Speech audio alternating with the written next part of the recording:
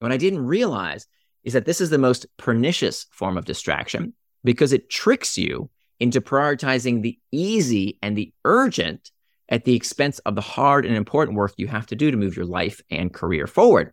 So just because it's a work-related task doesn't mean it's not a distraction. That's the most terrible kind of distraction because you don't even realize you went off track.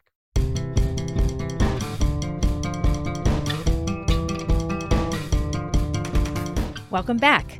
I'm Kathy Onetto, and this is the Sustainable Ambition Podcast, the podcast that explores becoming consciously ambitious to thrive in both work and life from decade to decade without sacrificing yourself or your life.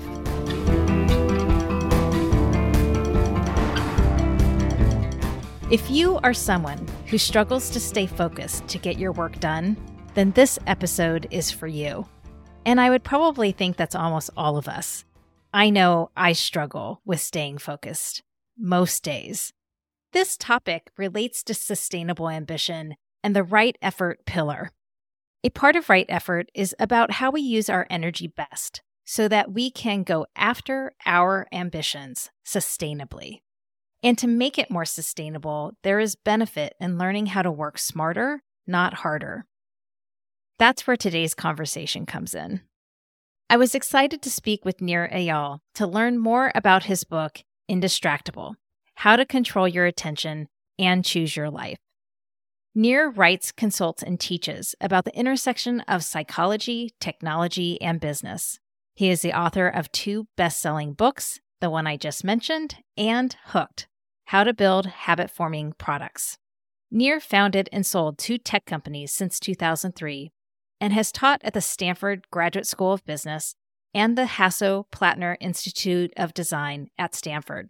In addition to blogging at nirandfar.com, Nir's writing frequently appears in the Harvard Business Review, the New York Times, Time Magazine, and Psychology Today, amongst other publications. In addition to this topic relating to dialing in our right effort, I think it's important to explore because so many of us are plagued by being too busy. It's hard to find time to do all we want or need to do. And yet, I wonder if part of our busyness problem is actually a distraction problem. We aren't able to be efficient with our time because we constantly get distracted. So getting everything done takes longer, keeps us overly stretched and busy. Using Nir's term, which you'll hear more about, we can't get traction on the work that matters. Doubly bad, distraction can often mean we can't be present in moments that matter. So we don't fully benefit from downtimes or when we are connecting with people who matter to us. This gets in the way of us being able to build our resilience through such activities. So distraction comes with a lot of downsides. I've been starting to talk about the concept of being consciously ambitious. In this book, Nir writes about something tied to this. The idea of, quote, people making time for what they want by making a conscious effort to control their time and attention. In this conversation, you'll hear him talk about the importance of intention and share that 90% of distraction is controlled by us, not the external environment. I did a double take on that one. Wait, what? 90%? It's hard to believe based on what we read and what we're told.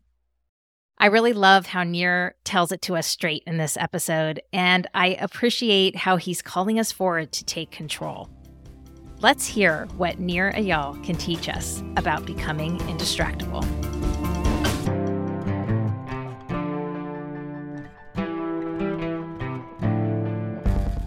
Nir, welcome to the show. Thanks. Great to be here. Well, I'd love to start with this sense of you are an expert in 2 areas that people might find contradictory: creating habit-forming products that can distract us and how to be indistractable.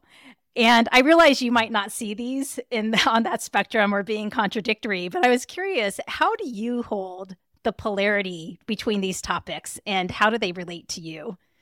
You know, I think I can't remember who said it, but there's that definition of wisdom is holding 2 contradictory beliefs at the same time.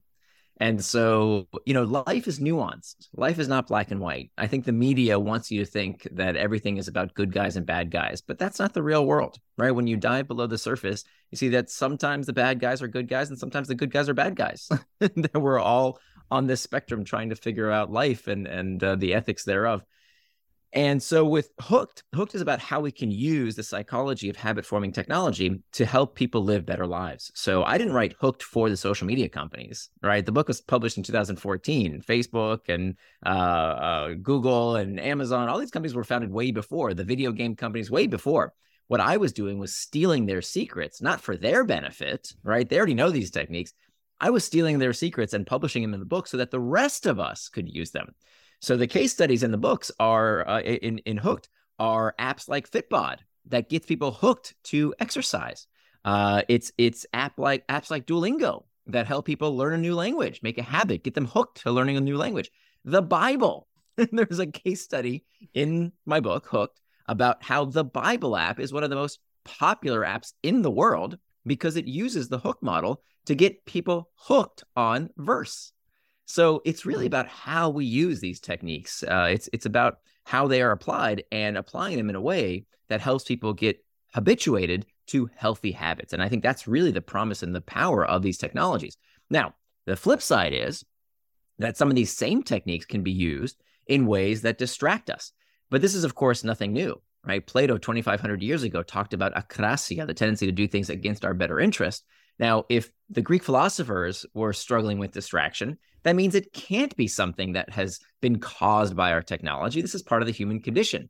So with every successful technological innovation, people go through a moral panic that it's melting our brains and that it's it's stealing our focus. And it's literally every technology has done this, from the written word to the novel to the television set to the radio. We always have these moral panics. And of course, the right thing to do is to not lose our cool, is to not say, let's stop using these technologies. That's not very helpful. But rather, the right thing to do is to learn how we can adapt our behaviors so that we can get the best out of these technologies without letting them get the best of us. And so that's what Indistractable is about. Indistractable is about different tools, right? Hooked is about how can we get hooked to learning a new language or exercising in the gym or being more connected to our loved ones.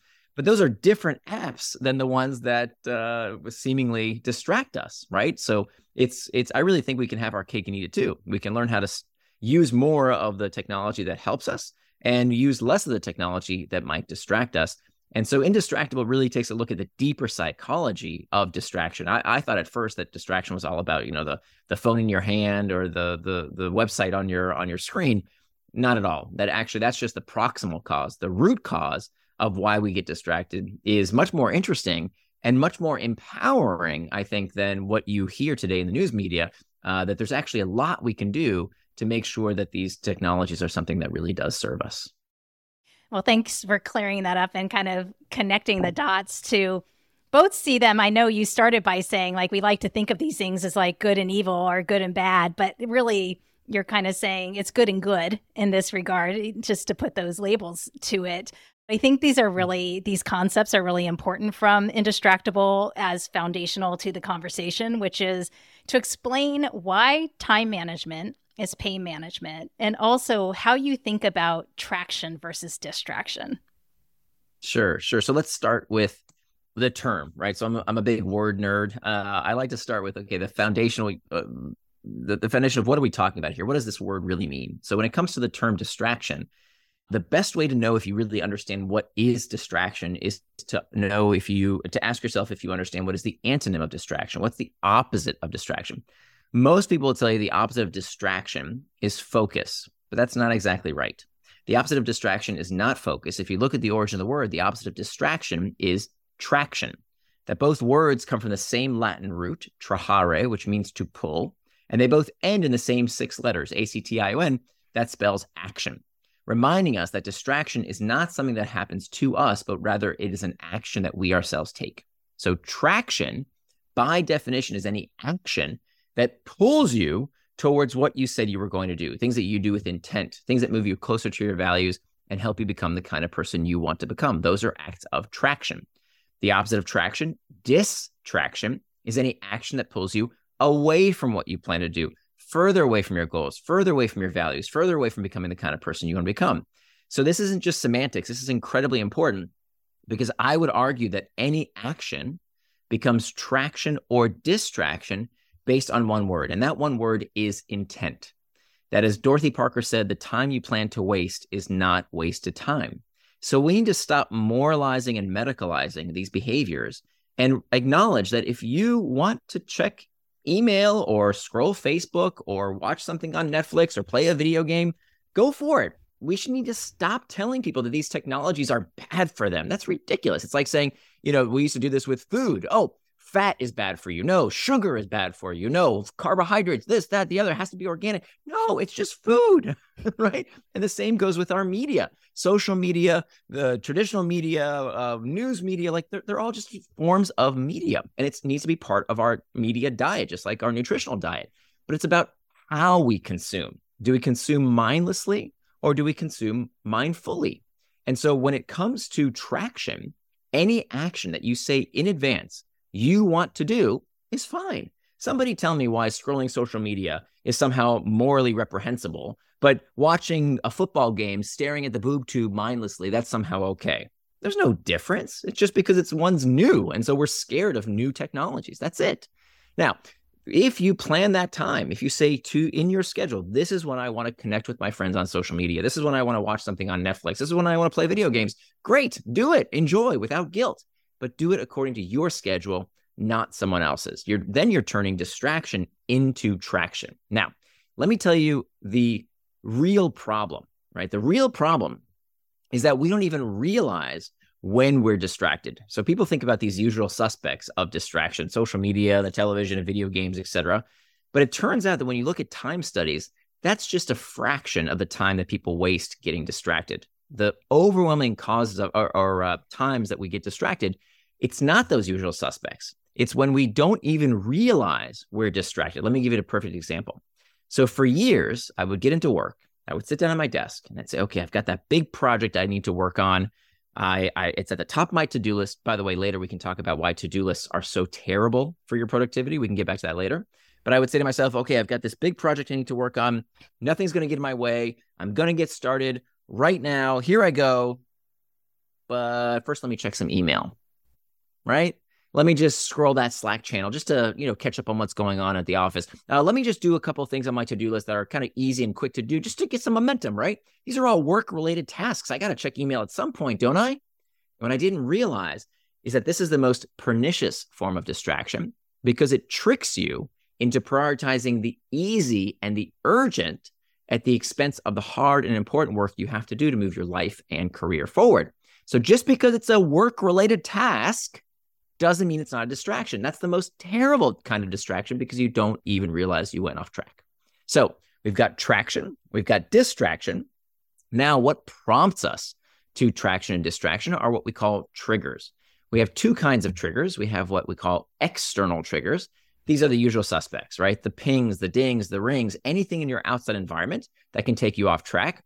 That's what people tend to think of when they think of distracting devices. And a lot of stupid books out there tell you, turn off your notification settings and stop using your phones and get off social media. Great. Well, turns out that's only 10% of the problem. 10% of the problem is our phones, people. 10%. This is not me saying it's time studies of why people go off track show it's only 10% of the time is it because of an external trigger. Well, what's the other 90%? The other 90% of the time that we go off track, it's not because of what's happening in our outside environment, but rather we find that 90% of our distractions begin from within. These are caused by what's called an internal trigger. An internal trigger is an uncomfortable emotional state that we seek to escape. Boredom, loneliness, fatigue, uncertainty, stress, anxiety. These are these uncomfortable sensations that lead to the overwhelming majority of distraction, because distraction is nothing more than a desire to escape an uncomfortable feeling.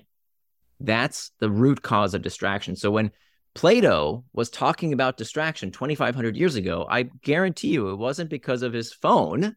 It was because of his feelings. And this is what we have discovered now, that all human behavior is about a desire to escape discomfort. We used to think it's about carrots and sticks, right? We all learned that the basis of motivation is carrots and sticks, plain pleasure. Turns out that's not true on a neurological basis. The way the brain gets you to do anything and everything is by spurring this bit of discomfort that we seek to escape. Even get this, pleasurable sensations, right? Don't we want to feel good? Well, yes, you do. But the way the brain gets you to go pursue that pleasure is by making you feel desire, lusting, craving, wanting. All of these things, these emotions are psychologically destabilizing. So what that means, therefore, is if all human behavior is spurred by a desire to escape discomfort, what that therefore means is that time management is pain management. I would go further and say weight management is pain management. Money management is pain management. Everything is pain management, all human behavior. And once you realize that fact, you have to understand that it doesn't matter what the distraction is, right? Whether it's too much news, too much booze, too much football, too much Facebook, you are always going to find a source of distraction unless you understand what that underlying discomfort is that you are trying to escape. So the first step to becoming indistractable is to master the internal triggers. If you don't master the internal triggers, they will become your master. So that's step number one, master the internal triggers. Step number two, make time for traction. We talked about traction earlier. This is all about planning out when you're going to do the things that are important to you, living your values. So if you want to live out your values, you have to turn your values into time. And we can get into exactly how to do that. The third step is to hack back the external triggers. Even though they're only about 10% of the cause of distraction, few very, very simple things you can do to make sure that you can hack back distraction from your technologies. But that takes up a grand total of 1 page in my book. But there's all these other external triggers, right? What about all the stupid meetings we have to attend that are nothing but distractions? What about, people in the office? What about our kids, right? All these things, we love our kids, but of course they can be a distraction as well if we're working from home. So I show you systematically how to go through all these external triggers to make sure that you can hack back those external triggers so that they serve you as opposed to you serving all these external pings, dings, and rings. And then finally, the fourth step to becoming indistractable is to prevent distraction with pacts. And this is where we make what's called a pre-commitment to keep ourselves into the task at hand. And it's through using these 4 steps in concert, right? If you can do one small thing from each of these 4 steps, this is how you begin walking this path to becoming indistractable. What I'm taking away from what Nir is saying here is that to get control of distraction, we have more responsibility than we might realize. 90% of our distractions are internal triggers. And what we need to learn is how to get comfortable with dealing with discomfort. We humans don't like discomfort, but if we want to get traction, we have to learn to deal with discomfort. Let's get back to the conversation where Nir gives me some coaching that I think can be useful for all of us.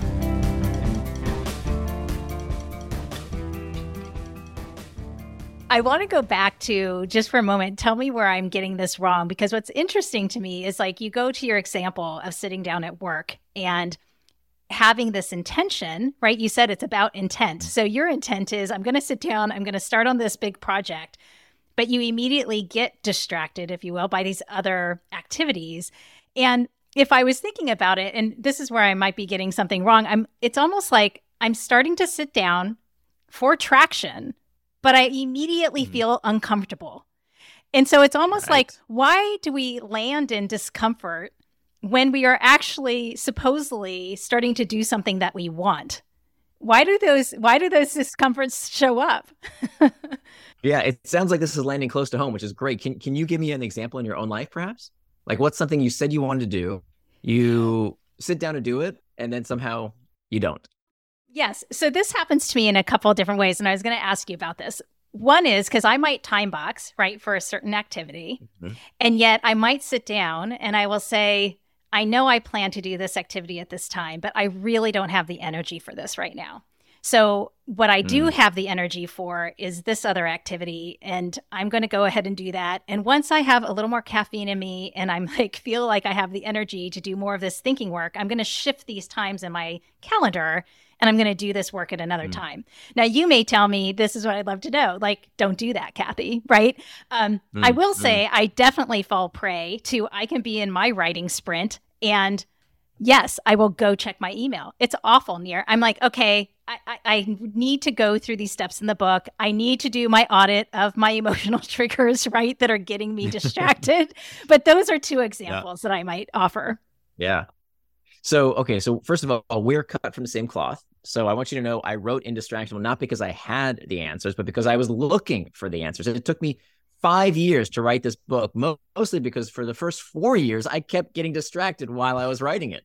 It wasn't until I learned these techniques and started applying them holistically. So you got to do all four, even if it's a small step in all four, you have to use them in concert. The book is full of 30 pages of peer-reviewed studies, right? All these citations, because I really wanted a technique that not only works, right? I needed it to actually work in my own life to fix my own problem, but it had to be backed by good scientific studies. So there's 30 pages of citations to peer-reviewed studies that show what really works. And that was actually the hardest part of the book, was cutting out the stuff that, we've heard is effective, but actually when you look at the research, is not very effective. So let's dive into this specifically for you. So there was a kind of a few embedded questions.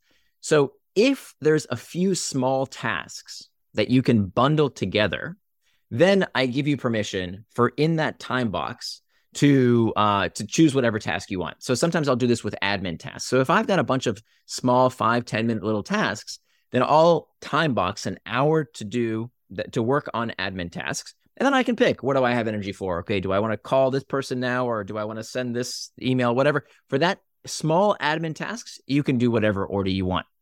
If it's the big, hairy, gnarly work that you really need to do and is the most important stuff that you need to do. So in your case, you said it was writing, correct? Yep. So for that, I would say time box that time and keep it sacred. Okay, so we didn't really get into time boxing, but what is time boxing, just to fill everyone in? Time boxing uses this principle called setting an implementation intention, which is just a fancy way of saying planning out what you're going to do and when you're going to do it. It is by far the most studied and most effective time management technique that only high performers use. Low performers don't want to do it. Because they don't want to be restricted. I need to be spontaneous. What if something comes up? They make up all these excuses. I hate to say it. I was in this camp as well. The studies are overwhelming, literally thousands of peer-reviewed studies. And if you look at high-performance people, they do this already. They already do this.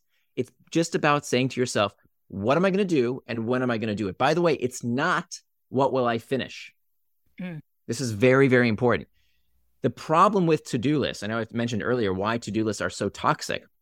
The problem with to-do lists is that they measure you based on how many cute little boxes you checked off, right? And I've worked with people over the years who will write things down after they do them for the joy of checking them off, right? It's ridiculous. It makes no sense. So when you measure yourself by how many cute little boxes you checked off, it gives you an incentive to do all the menial little easy tasks, not the hard and important tasks, right?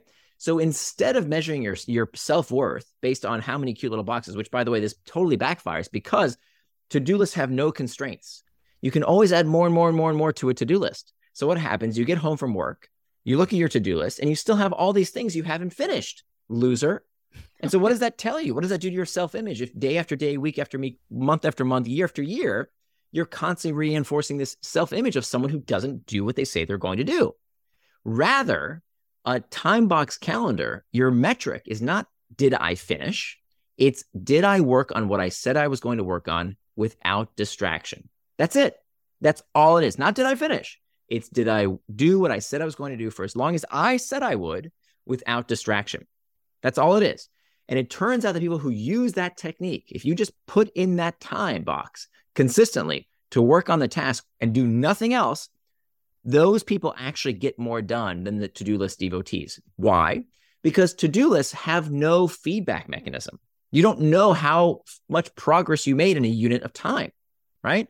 Whereas a time box calendar, you can say, okay, I worked on this task for 30 minutes. Here's how far I got. And if I got 10% done, that means I need 10 more units like this to finish the task completely.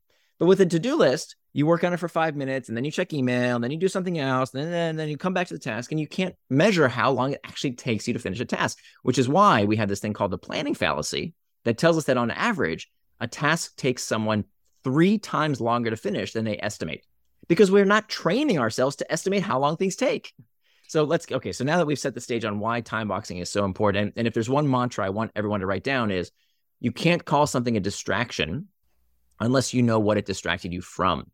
Okay, I'm going to say that again. You cannot call something a distraction unless you know what it distracted you from. So if you can't look at your calendar and say, I wanted to do this, but I did something else, what did you get distracted from? If you've got a bunch of white space in your day, what did you get distracted from? Because you didn't define what is traction. You can only have distraction unless you have traction. So you have to decide in advance, and I mean the day before, at least, if not the week before, how you want to spend that time. Not what you want to get done, but how you want to spend your time in that period of time. So let's go back to your problem, Kathy. So you said you sit down to write, and walk me through what happens. You say, okay, you've taken that very important step to time box, and you say, okay, I'm going to have this time to write. And then what happens? Well, in fairness, like to myself, like I do write in that hour. However, I do allow myself within that hour to get distracted too, right? It's just kind of like, I know I am feeling some discomfort. And I've actually been wondering about this. Like, why am I feeling this discomfort? Why do I feel the need to distract myself? Right. And then I will come back to the writing, but it definitely happens, and it happens more often than I would like. And so it's something that I want to address. Yeah. So I'll tell you why you feel that. You feel that because it's hard work. That's why you feel it. Now, those are internal triggers, right? Stress, anxiety, uncertainty. Those are things I feel every single day as a writer. I've been professionally writing for over 10 years. I still feel it every single day. And I think it's gotten worse because I think we have this myth in society that we can turn everything into a habit, right? How many habit books are there out there, right? And the reason I think we've reached kind of peak habit is that people have taken this notion that habitual behavior, when people say, I want to turn something into a habit, they're really saying, I want it to be easy. I want it to be something that I don't like doing, but I want to have done, right? I don't really like writing. It's really hard work. But if I get into the writing habit, it'll be on autopilot. I don't really like meditating, but if I start a meditation habit, it won't be hard. I don't like exercise, but that's why I should start an exercise habit so it can be easy. Because I don't like doing those things. I like having done those things. But here's the thing. What is the definition of a habit? The definition of a habit is a behavior done with little or no conscious thought. I don't know about you, Kathy. I don't know how to write with little or no conscious thought. Somebody teach me. I don't know how to exercise. If I'm trying to get stronger, if I'm in the gym and I'm trying to get stronger somehow, that's hard work. I can't turn my brain off. That's the point. If you're meditating with little or no conscious thought, you're doing it wrong. You're asleep, right? That's not meditating. So the whole point of meditation is to be mindful of what's happening right now in your own head. So these things cannot be turned into habits. So don't even try. So what's the alternative? The alternative is to turn them into routines. A routine is a series of behaviors frequently repeated, and there's no expectation they have to be easy. So the mind shift I want people to hear is that to get better at something is going to be uncomfortable. And so that's how we prepare for these internal triggers. We need these tools in our toolkit ready to go so that when we feel these ugly internal triggers of uncertainty, fatigue, stress, anxiety, we know what to do with them.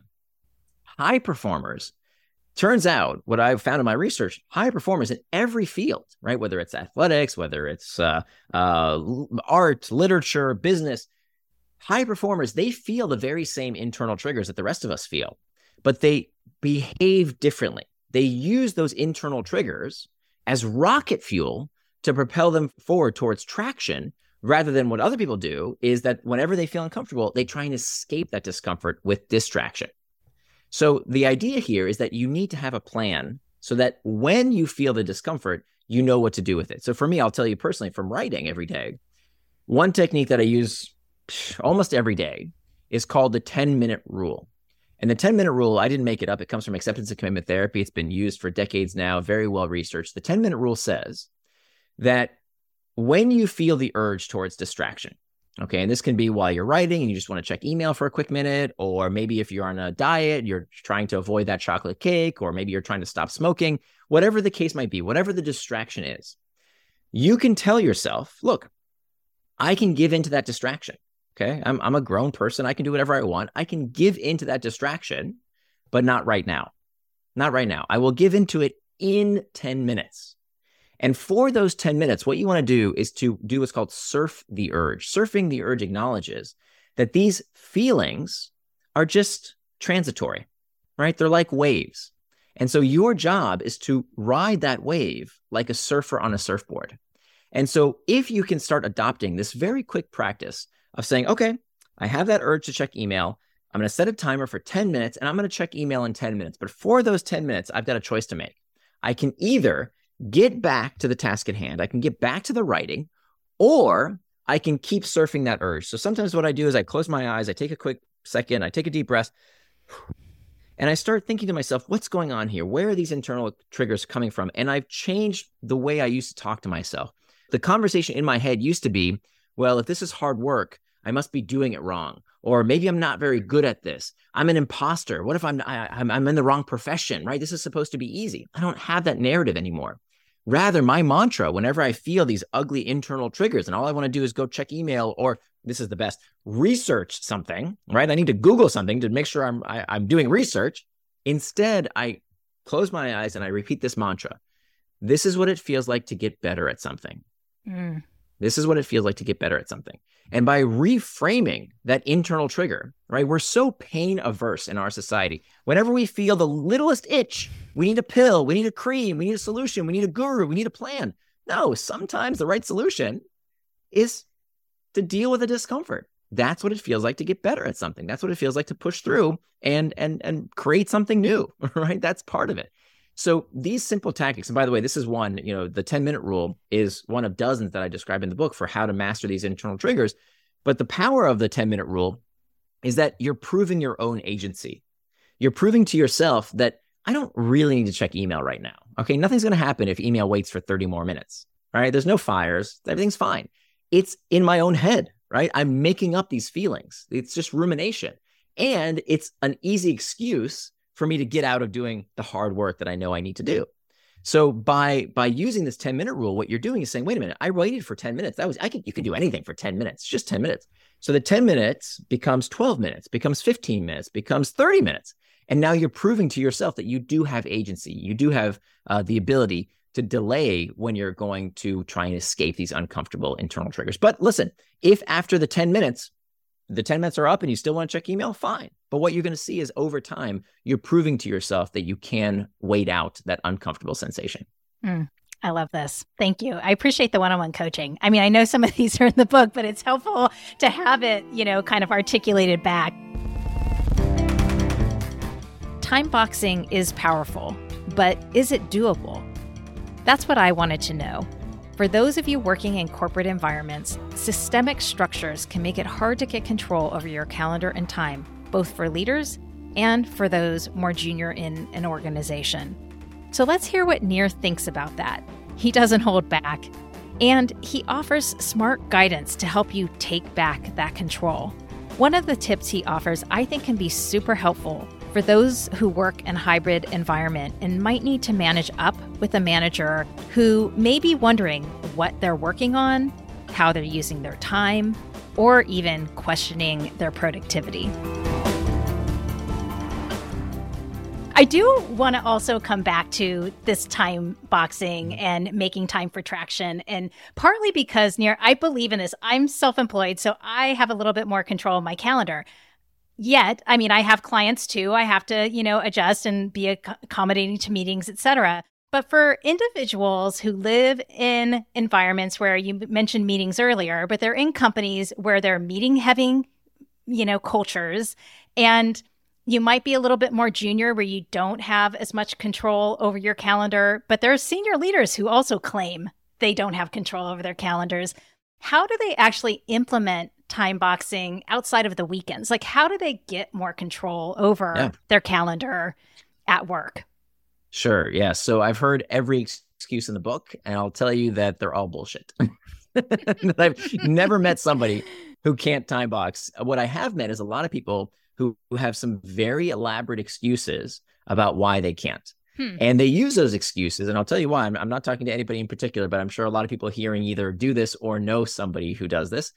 They don't want to do the hard work, right? It's much easier to call a meeting. We should discuss this rather than sitting down and thinking, for God's sakes. Just sit down and think with a piece of paper and a pencil and think through these ideas, right? But many times leaders, by and large, They don't want to do that. It's so easy today to call a Zoom meeting. So let's just get on everybody's calendar and we'll talk it out. We'll have a brainstorming session. You know what the optimal number of people, and studies have verified this, the optimal number of people for a brainstorming session, the right number? 2 people. Yeah. 2 people or less. Right. That's the right number of people for a brainstorming session. Why? Because any more than 2 people, you get the loudest, the highest paid, and the most male person in the room dominates the brainstorming session. So the right number of people for a brainstorming session is 2 or less, and that needs to be done asynchronously, not synchronously. We don't need to all be in the same room or on a Zoom meeting to have a brainstorming session. The person who is calling for these insights needs to send out a little brief and say, hey, here's the question. Okay, please schedule 30, 45 minutes on your calendar. Can you please write up your thoughts and your suggestions about this idea? Why do we all need to be in the same room at the same time, spending all this time and money in terms of lost wages for an idea that we can do asynchronously? So send out that idea, say, hey, here's what I need your thoughts on. Please spend 15, 20 minutes on it, whatever it is, and send me back your suggestions. And then I will think through your suggestions, and then I will call a meeting so that we can do the only thing that should be done in a meeting. What is the purpose of a meeting? There's only one reason for a business meeting. It's not socializing. Socializing are different events, right? We're talking about business meetings. Business meetings need to be conducted for one reason only, and that is to gain consensus. Okay, I'll say that again. The purpose of a business meeting is to gain consensus. That's it. That's it. And so what you need to do is 2 things. Before you call a meeting, you need to circulate an agenda, okay? 80% of business meetings, 80% don't have a business agenda. This is what we learned in high school student council, right? I was in student council in high school. You didn't have a student council meeting without an agenda. And so somehow when we're all getting paid all this money to have business meetings, we don't even circulate an agenda. Ridiculous, especially because of how easy it is today with Zoom. You just call a meeting, doesn't cost, it's so easy to do. We don't even have to have people physically present. So we're calling way too many of these. So we need to slow it down. So number 1, circulate an agenda. Number 2, circulate a briefing document. And this isn't something that I invented. This actually, I got this from Amazon. At Amazon, if you want to call people together, you have to circulate a briefing document. What is a briefing document? It shows the person who called the meeting did their homework, where they lay out, hey, here's the problem, here's the research, and here's my recommendation. Now let's get together and tell me, did I miss anything, right? So that we can gain consensus and push forward, right? So if you do those 2 things, if you're a business leader, if you do those 2 things, require an agenda for a business meeting and require a briefing document, you will dramatically cut down on the number of meetings you're having right now that are superfluous, that are nothing more than distractions, and you will exponentially increase the quality of those meetings, okay? Now, what if you're not in leadership? Okay, what if you've got a boss and they're constantly interrupting you and they're constantly distracting you? You've read my book and you've implemented all the tactics in it, and yet you're still interrupted. Okay, here's what you do. You manage your manager. How do you do that? You do what's called schedule syncing. Now, part of the beauty of having a time box calendar is that you now have an artifact. You have now something that you can show others. So what I want you to do is to sit down with your boss and say, hey, I need about 10, 15 minutes. Can I get 10 minutes on your calendar? Monday morning, I want you to sit down with them and show them your time box calendar for your work week, okay? And I want you to put in, hey, here's the meetings, here's time I want for email, here's time that I set aside for what's called reflective work, right? Many people, we know what reactive work is. Reactive work is reacting to emails, reacting to notifications, reacting to meetings. That's fine, right? Everybody has some part of their day that needs to be available for reactive work. The problem is that many people, that's all they do. They have no time for what's called reflective work. Reflective work is the kind of work that can only be done without distraction. Planning, strategizing, thinking, for God's sakes, can only be done without distraction. So you put that in your calendar, right? You put time for reflective work, you put time for the meetings, for everything that's on your agenda, okay? You put that in your schedule. Now, you also show them this other document, okay? You have a piece of paper and you write down all the things that they want you to do that you couldn't fit into that schedule. And now you are going to avoid the worst piece of productivity advice, the productivity advice that drives me up the wall. We hear it all the time. If you want to be more productive, you need to learn how to say no to people. What kind of stupid advice is that? Only a professor with tenure is going to write a book telling you to tell your boss no, okay? If you tell your boss no, you're going to get fired. That's dumb advice. Rather, you don't tell them no. You ask them to help you prioritize. That is your boss's most importantly, arguably their only job that really matters is prioritization. That's what managers do. They help you prioritize. So you say, look, boss, I've got my schedule here. Okay. Here's my calendar, right? Here's my time box schedule. This is how I plan to spend my time in the week ahead. Here's the list of things you asked me to do that I'm having trouble fitting in. Can you help me prioritize? If you do this, listen, your boss will worship the ground you walk on. Anybody who's been in a management position will tell you they wonder what people are doing, right? How they're spending their time. They don't want to micromanage you. So what you want to do is to proactively manage your manager by showing them, hey, here's how I plan to spend my time. Tell me what I should reprioritize. And what they're going to do is they're going to look at your schedule and say, hey, you know what? That meeting is actually way less important than this task on that piece of paper. That's actually super important. Can you please swap those out? Great. Now they have transparency in terms of how you're spending your time. They also have transparency into when you should not be bothered. Okay. When you say, this is my reflective work time, I need from 9 to 11 to work without distraction. I've got that big proposal coming up. I need to do some creative work. I need to really think through something. That's my time when I can't be interrupted. That's my reflective work time. Okay. That's been discussed in advance. I know your schedule now, so I can leave you alone. And it's because your boss doesn't know when you had that time reserved for focused work. That's why they interrupt you, because they just don't know when you have that time planned. But if you share your schedule with them and it's been fully time boxed, they can't insert meetings where there's no availability, and they have transparency into what you're doing. Okay. Now, I know people say, yeah, but I'm in the client services business. I work on it with an international team. My kids might need me at any time of day or night. Well, here's the thing. The vast majority, the overwhelming majority of these concerns are in your head. They're in your head. Because if you make a time box calendar of, let's say, 30 minutes, okay, 30 minutes when I'm going to do work without distraction, and then I'm going to take a break, and I'm going to look through my email, and I'm going to check my phone, make sure there's no fires, and then I'm going to go into another 30-minute session to work without distraction. There is almost never a circumstance where a client, a boss, your kid can't wait for 30 minutes. And if it's really, oh my God, a disaster, they're not going to email you. They're going to barge into the room and tell you, oh my God, your house is on fire, or they're going to call you, or they're going to do something, a different medium to tell you it's really, something that's actually urgent. So overwhelmingly, the problem is not with someone actually needs you. It's that it's the fear that someone needs you. And so don't let the perfect be the enemy of the good. Plan that time, work that schedule. And then if there really is a crisis and emergency, the 0.1% of times that that's actually the case, they'll find you. They'll get to you. Mm. Do you ever advise that teams coordinate their schedules? So I know you write about in the book BCG and coordinated time off. Do you ever think about the fact that teams may need to coordinate these dedicated times where they can do traction kind of work or focus work? So there's a whole section in the book on how to build an indistractable workplace. And there's 3 tenets of an indistractable workplace. Number one is that employees have psychological safety. Psychological safety is this principle that we can talk about a problem without fear of retribution, without fear of getting fired. And so here's the thing. The problem of distraction at work is that we can't talk about the problem of distraction at work. That's the problem, that people are scared to bring up the topic because they're going to be seen as, lazy, or they're not a team player or whatever. But here's the fact of the matter. If you can't raise your hand and say, hey, I'm really not able to do my best work if I'm constantly interrupted every 30 seconds. Can we talk about a solution? If you can't mention that, if you can't bring that up, that's the problem. And I promise you, you have all kinds of other skeletons in your closets as well that you're not able to talk about.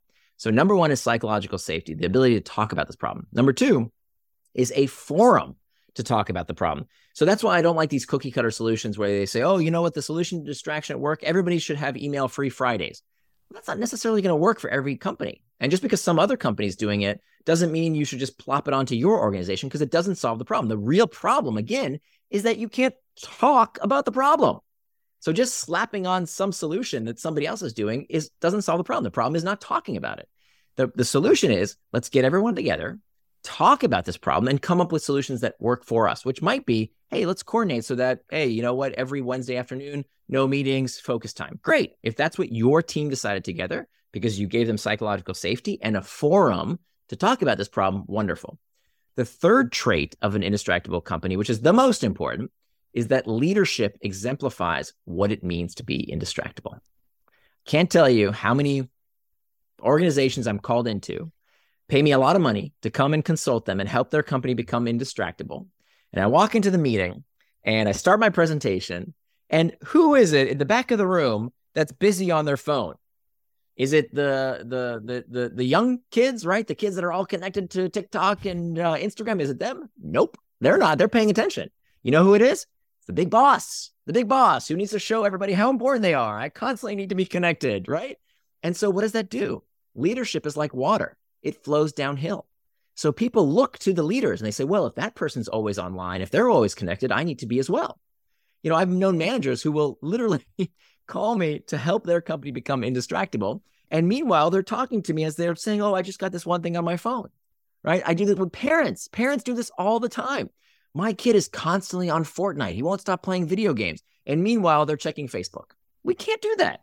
We have to stop being hypocrites and realize that we have to exemplify what it means to be indistractable in order to teach others. So if you, for example, at Slack, this blew my mind. Slack is one of these technologies. Slack is the world's largest group messaging service. It's one of these products that people always complain about as being so distracting, right? That the technology is making us so distracted. And so I went to visit Slack headquarters. And when I visited them, I expected them to be very distracted because, look, nobody uses Slack more than Slack. But that's not what I found. That on nights and weekends, if you use Slack, you are reprimanded. You are told that is not what we do here at Slack. And in fact, in the company canteen, right, where everybody gets together for meetings or lunches, there's a huge pink neon sign that says, work hard and go home. Because it's part of the company ethos. They believe that to get the best out of people, you need to let them work without distraction and to live their lives without distraction. And so that's the third most important principle, is that management needs to exemplify what it means to be indistractable.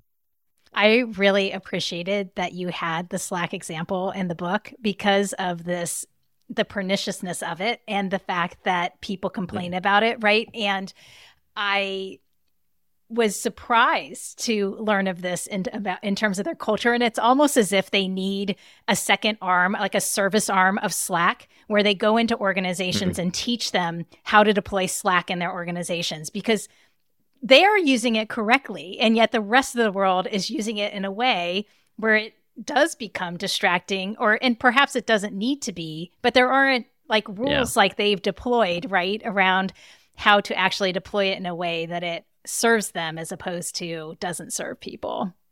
Yeah, absolutely. And this is, it's true that they should make it more explicit how to use it correctly. But I will say, to their credit, the tools are there. It's just that people don't use them. They don't use them for a variety of reasons. They don't use them mostly, I think, because company culture doesn't let them. That distraction at work is a symptom of cultural dysfunction. I'll say that again. Distraction at work is a symptom of cultural dysfunction. So, if teams did what I suggested of giving people psychological safety, number one, giving them a forum to talk about the problem, and leadership exemplifying what it means to be indistractable, if companies did that, they'd figure out how to use Slack properly, right? Slack comes with features like I'm busy, right? You can use Slack appropriately. So there's a very short section in the book where I talk about how to use group messaging services appropriately. And so this is a strategy I stole from Jason Fried, who, by the way, makes Basecamp, which is a competitor to Slack. And he says the right way to use these group messaging services is like a hot tub, okay? You get into the hot tub and then you get out of the hot tub. You don't stay in the hot tub all day long because you're going to be all pruny and gross. And what people do mistakenly is they leave Slack open all day long. That's a terrible idea. Why would you do that? Because, I am afraid somebody's going to need me. But again, that's a fear. That's not reality. It's a fear in your head. It's not real. They can wait 30 minutes until you hop back into Slack. So when you're using Slack, you get in, then you get out. That's the number one rule I wish people would adopt.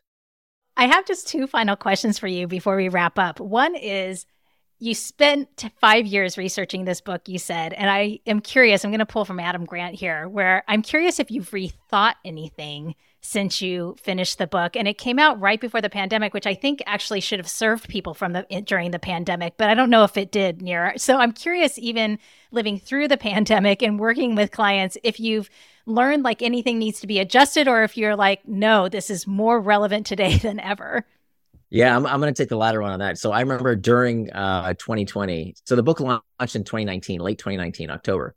And I remember during the pandemic, I remember turning to my wife and saying, thank God I wrote this book before the pandemic, because I don't think I could have made it through, because the world was so distracting. Like if you remember 2020, my God, there was political craziness. There was, of course, the pandemic. People were going through so much crazy stuff. And all I wanted to do all day was check the news, check the news, check the news. And it really wasn't serving me. There was very little I could do about it, right? So, and the news media in general is like a drug, right? It's dose dependent, right? A little bit of a drug can be very healthy and helpful, but too much of it can kill you.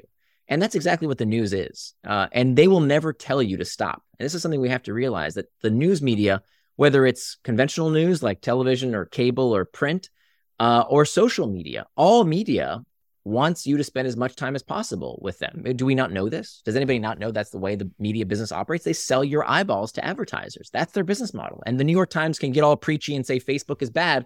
They're in the same damn business model. They're never going to tell you you've had enough.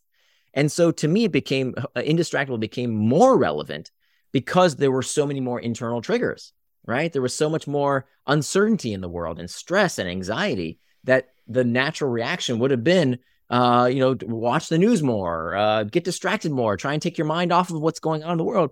And those things are not necessarily healthy because they're not promoting the kind of behaviors you really wanted to do with your time and attention. So I was very, very thankful that, frankly, I had the book. I had to reference it several times. As funny as that sounds, I didn't memorize every word of the book. I need to go back and remind myself, okay, this is the right technique, because becoming indistractable, it's not something you're done doing, right? It's like saying you're never done being creative. It's something you do every day. And so I still have to remind myself of these techniques. So that's one. I'm very happy that the book came out before the pandemic. And then two, I think what's changed, and now it's kind of changing back, was that when we did surveys of what was the greatest distractions that people faced during their day, before the pandemic, the number one source of distraction related to work was other people. That was the number one source of distraction, other people. It wasn't their technology. It wasn't the pings and dings. It was people stopping by their desk and saying, hey, can I, where's that TPS report? Or did you hear this office gossip, or whatever it might be? That was the number one source of distraction that people had. But then, of course, as everybody went to work from home, it wasn't your boss and your colleagues that were distracting you. It was your kids. It was your pets. It was your spouse. It was your roommate. And so people had to figure out what to do about that. And so there's actually is a section in the book about how to deal with the distractions of family at home as well, about things you can do as well. So I didn't anticipate the pandemic would make working from home such a big thing. But I've been working from home for the past 8 years now. So I was kind of prepared. I'd been through it before. My daughter is homeschooled, actually, so we all worked together in the same house. So we kind of had a lot of practice. So I wouldn't say it's anything that I needed to revise, but I think there's some areas that became more important than I thought they would be. Building on that, I think we both love the power of curiosity. And I'm curious what curiosity rabbit hole you're going down right now. Oh, this is a good question. Yeah. So I love that Dorothy Parker quote that the cure for boredom is curiosity. There is no cure for curiosity. And I think curiosity is one of these gifts that we as human beings have. It's what keeps me going. And it's this flame that is easily extinguished. And so you have to keep it lit. So right now, what's driving me? I'm very interested in how to deal with discomfort. How we can use it to our advantage and how it's used and detrimentally, like how dealing with discomfort, can you turn on discomfort and motivation like a switch? I'm diving into that field. I don't have any great answers quite yet. Well, I will continue to listen and read what you write and put out there, because I'll be curious about this. I have talked with others where they talk about this idea, like we need to learn how to appreciate the grind of things, right? Appreciate the hard work or the discomfort like you're talking about. And so, but it's hard to get us to appreciate that, right? So, well, Nir, this has been phenomenal. Thank you so much. I love the book. I'm looking forward to putting the practices into place. And thank you again for the coaching. I mean, if you were to leave people with and you've already left us with a number of tips, but just one step to make the biggest difference in becoming indistractable, what would you advise? So I'll leave you with another one of my mantras, which is the antidote to impulsiveness is forethought. The antidote to impulsiveness is forethought. That fundamentally, distraction is a problem of impulse control. That's it. It's something that we look back later with regret because we knew we should have done one thing, but we did something else. We know we should have gone to the gym, but we didn't. We know we should have not checked our phone when we were with our kids, but we did. We know we should have stayed working on that writing task, but we went and checked emails. And then later we look back and we said, darn it, why did I waste my time and attention that way? So what I try and do is to minimize regret. I want to look back at my life and say, I lived it to the fullest because I did what I said I was going to do. And so the antidote to that impulsiveness that takes us off track is forethought, that there is no distraction that we can't overcome if we plan ahead. If you leave it to the last minute, you're going to lose, right? If you sleep next to your cell phone, it's going to be the first thing you reach for in the morning. If you wait till the chocolate cake is on the fork, if you're on a diet, it's too late. You're going to eat it. If the cigarette is lit in your hand, you're going to smoke it. It's too late. You have to plan ahead. But if you do so, if you plan ahead, if you take these actions today to prevent getting distracted tomorrow, you will be indistractable. If people want to continue to follow you and learn from you, where can they find you? Sure. So my website is nirandfar.com. Nir is spelled like my first name. That's Nir and far.com. And if you go to indistractable.com, there's actually a free workbook, 80-page workbook, complimentary, that we couldn't fit to the final edition of the book. It got too big. So we decided to make it available for free. And that's available at indistractable.com. It's spelled I-N, the word distract, A-B-L-E, indistractable.com. Fabulous. And I'll, of course, capture that in the show notes. Nir, this is fabulous. Thank you for your work, for your wisdom, and sharing it with us. Really appreciate it. My pleasure. Thank you for having me.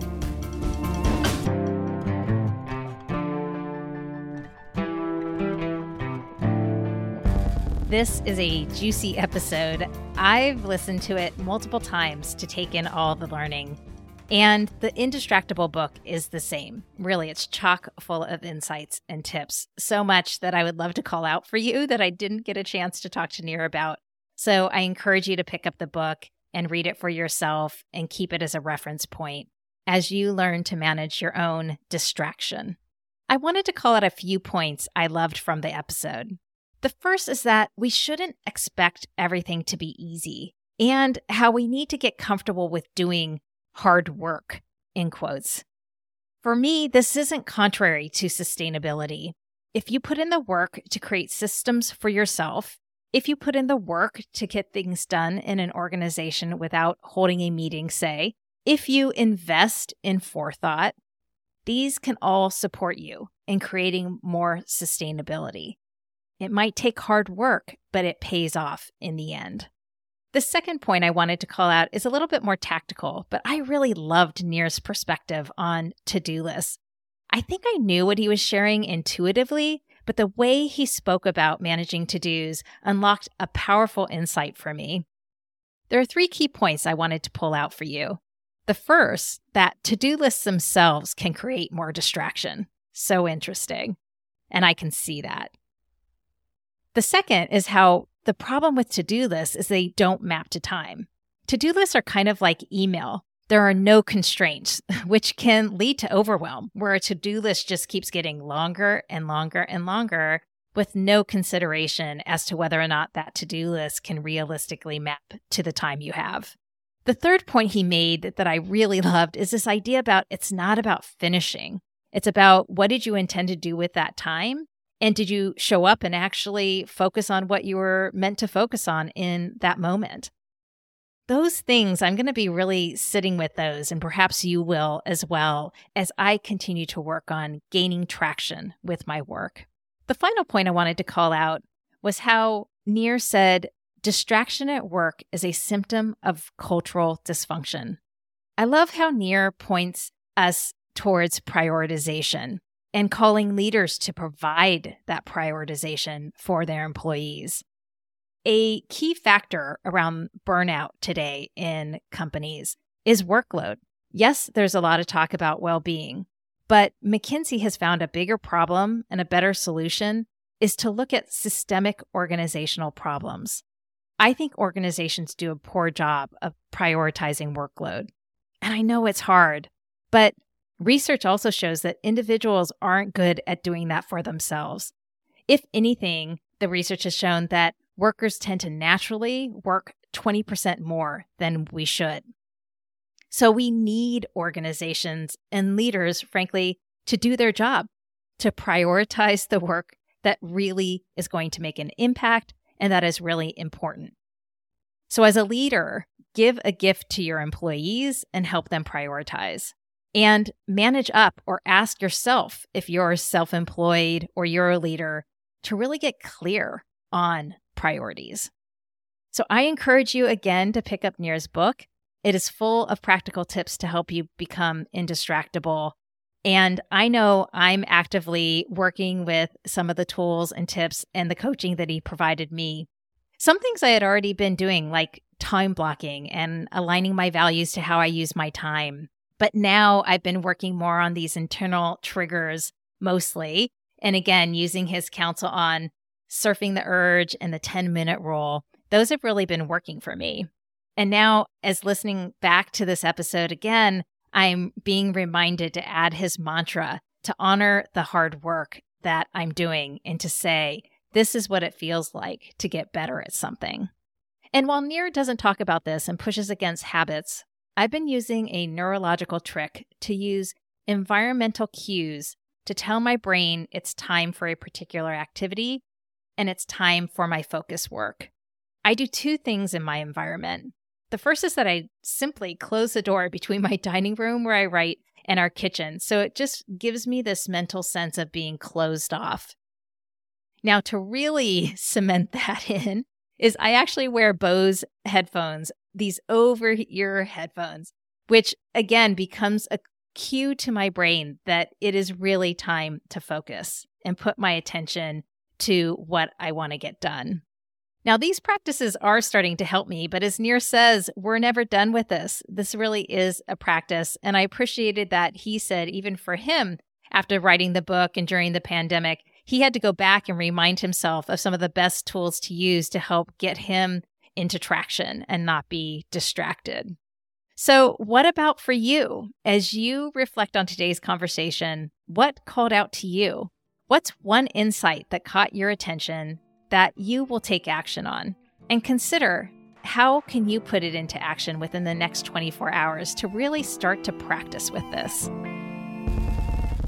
With that, thank you for being here with me to learn with Nir Eyal. I'll be back in your feed in 2 weeks with a new story of sustainable ambition. And in the meantime, you can find show notes for this and other episodes at sustainableambition.com/podcast. And make sure you don't miss an episode or my insider tips, guides, and tools by signing up for Sustainable Ambition Forum, my twice-monthly newsletter. Sign up at sustainableambition.com/subscribe.